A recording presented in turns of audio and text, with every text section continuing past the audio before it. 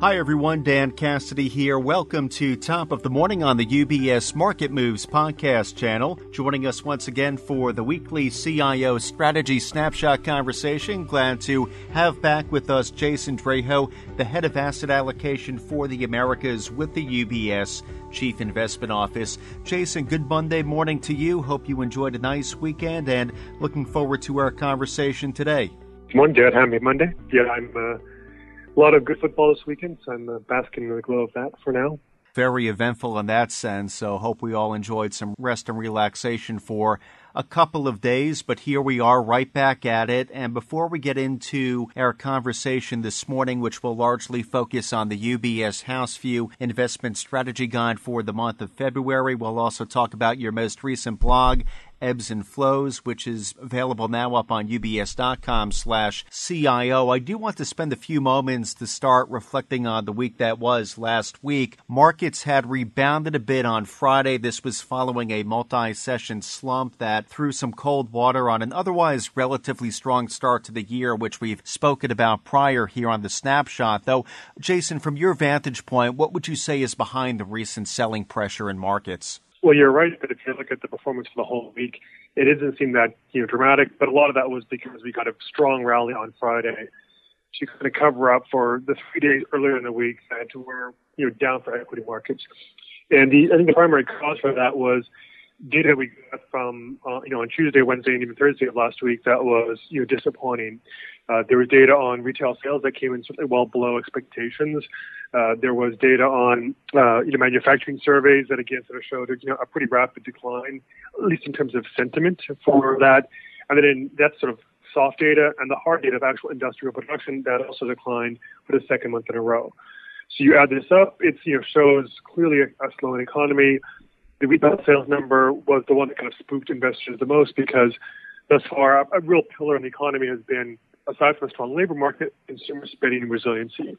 And if we start to see that kind of crack, that's critical because, the consumer is 70% approximately of the U.S. economy. So if that doesn't hold up, then it's hard to see the economy overall holding up.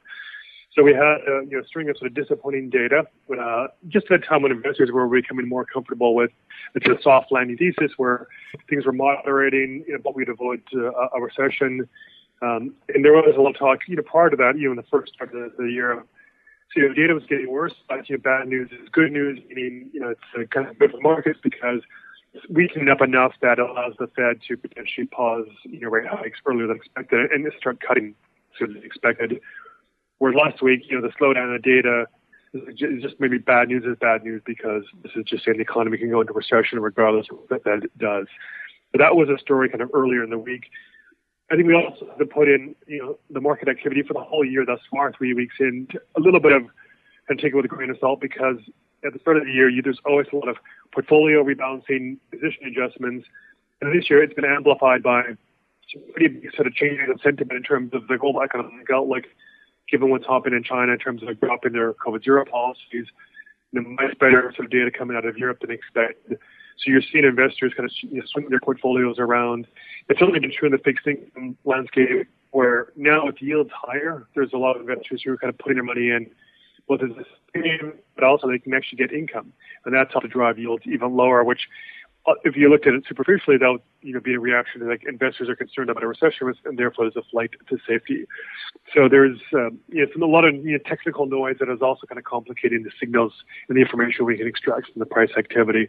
I think the story earlier last week at least was a little bit more concerned about the slowdown in the U.S. economy, just how bad it might actually be. So as far as how the Chief Investment Office is interpreting the kind of start we're off to here in 2023, I do want to turn now to the most recent UBS House View. This is for the month of February. The title of Mark Haefele, Global Chief Investment Officer, his monthly letter is Gauging Inflections, and our listeners might recall that 2023 was coined a year of inflections by the Chief Investment Office. We've spoken about that before, though within the monthly letter it is mentioned how some parts of the economy will inflect sooner than others, which you also touched on, Jason, in your recent blog. I mentioned that title, Ebbs and Flows. So what does CIO Jason see as the status of these potential inflection points, especially those that would move markets? There are three key inflection points that we identified in the year-end outlook and that are reviewed in the letter.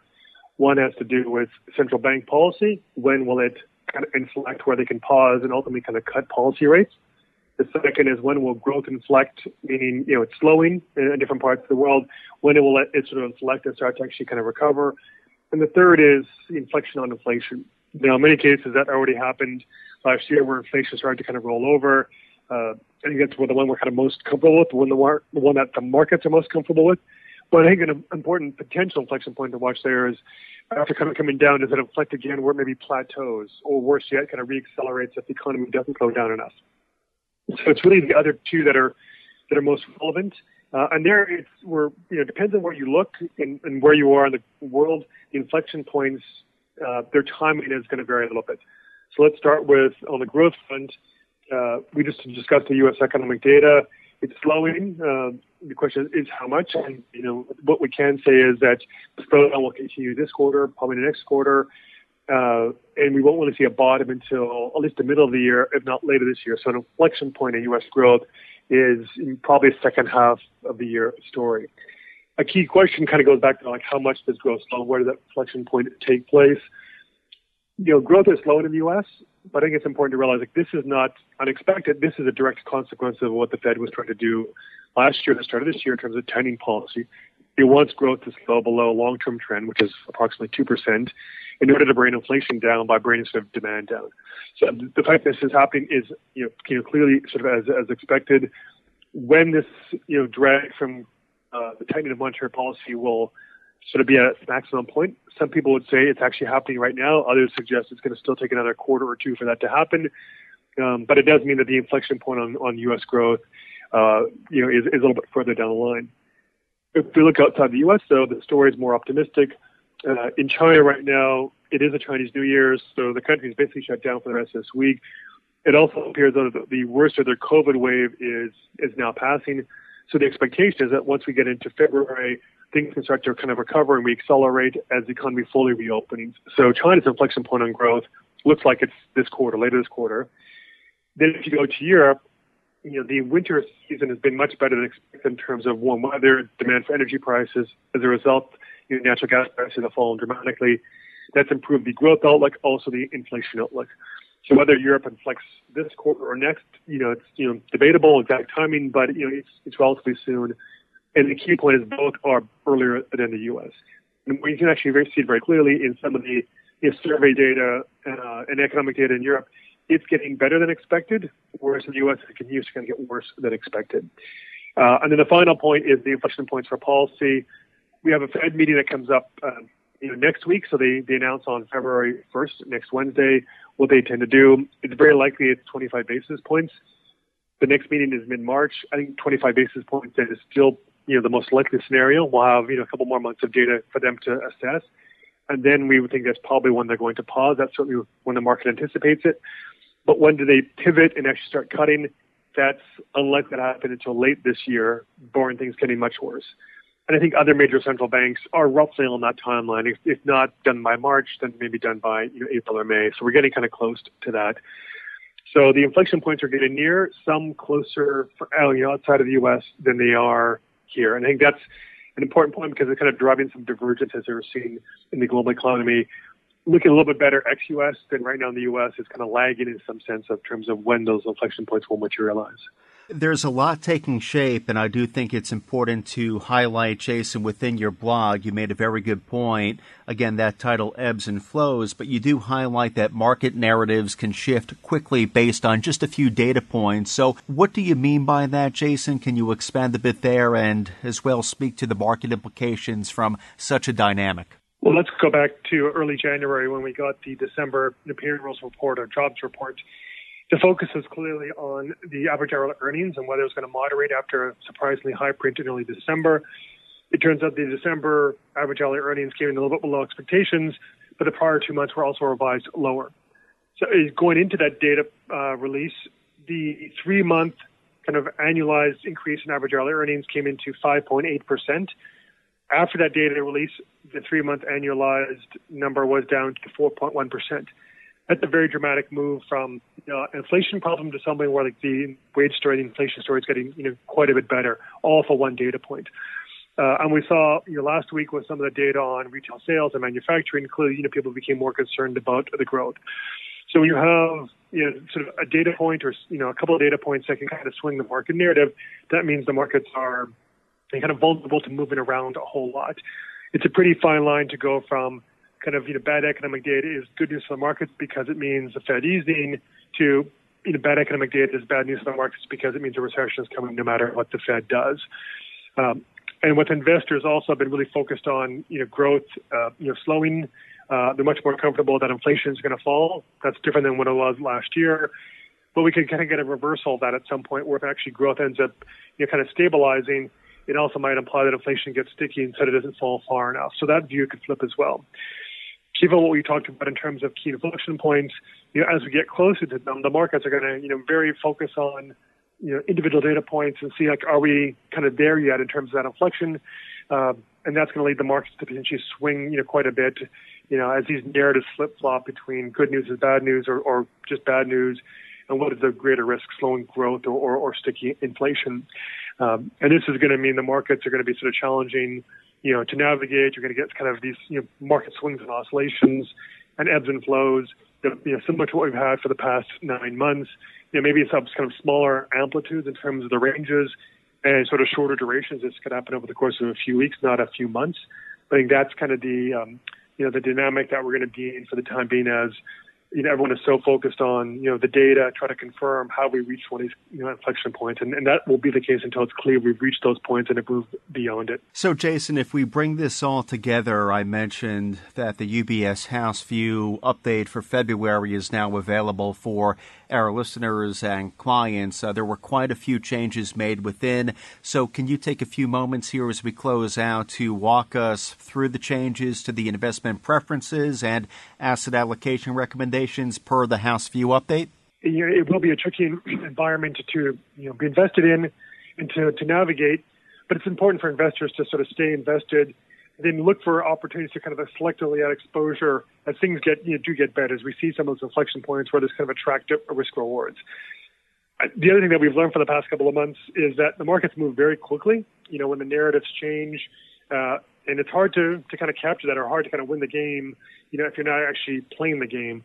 So you need to sort of be invested because, when the news moves, we've seen Chinese equity up 50% in 2.5 months, EM equities up, kind of 20%, European equities up 30% in some cases, interest rates have declined, quite dramatically. So I think it's important to kind of, be invested. The second thing is that, there's still uncertainty until we get to those inflection points. So the overall portfolio position guidance that we're giving is to stay, relatively cautious. Don't take excessive risks. Be a little more defensive oriented within sectors, up in quality within fixed income, favoring still value over growth stocks, looking for some, income opportunities now that you can get, yield, and then selectively add cyclical opportunities, to play the fact that these inflection points are getting close, if they're not here just yet. The changes in our house view preferences this month kind of reflect that. We've upgraded commodities to, most preferred. This kind of reflects the view that globally the outlook is a little bit better than it was just a month ago, driven by the improvements we're seeing in China and Europe. Kind of related to that, we've upgraded emerging market equities also to most preferred.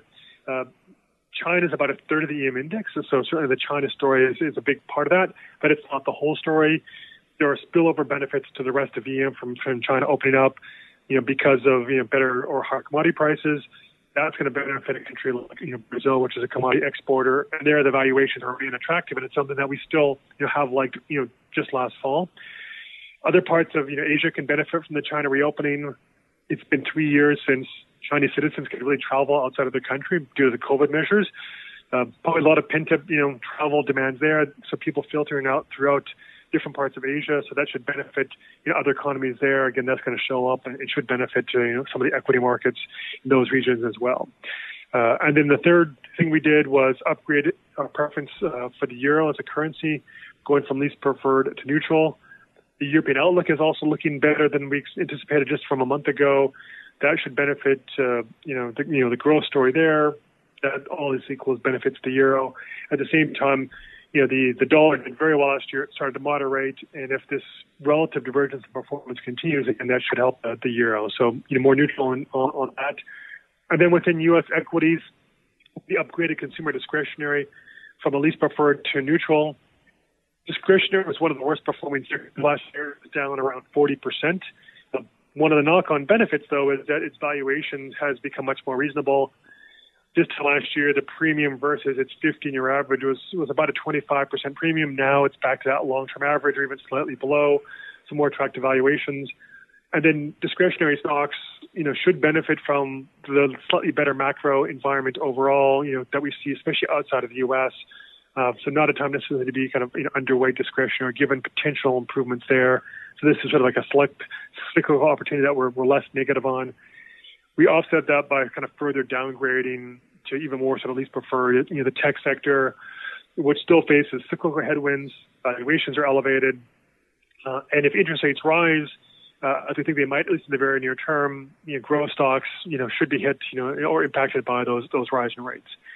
And then just on the final point regarding interest rates, we didn't change any of our preference for fixed income, but we'd be cautious, at least on a very tactical horizon, of adding sort of exposure to treasuries or other higher quality, longer duration fixed income. We've seen a dramatic decline in treasury yields this year, between like 25 and 40 basis points, depending on the maturity. This is reflecting now concerns about a recession in the market, the Fed ultimately kind of cutting rates quite aggressively starting later this year into next year. So concerns about growth, and also a pretty benign view that inflation is going to come down.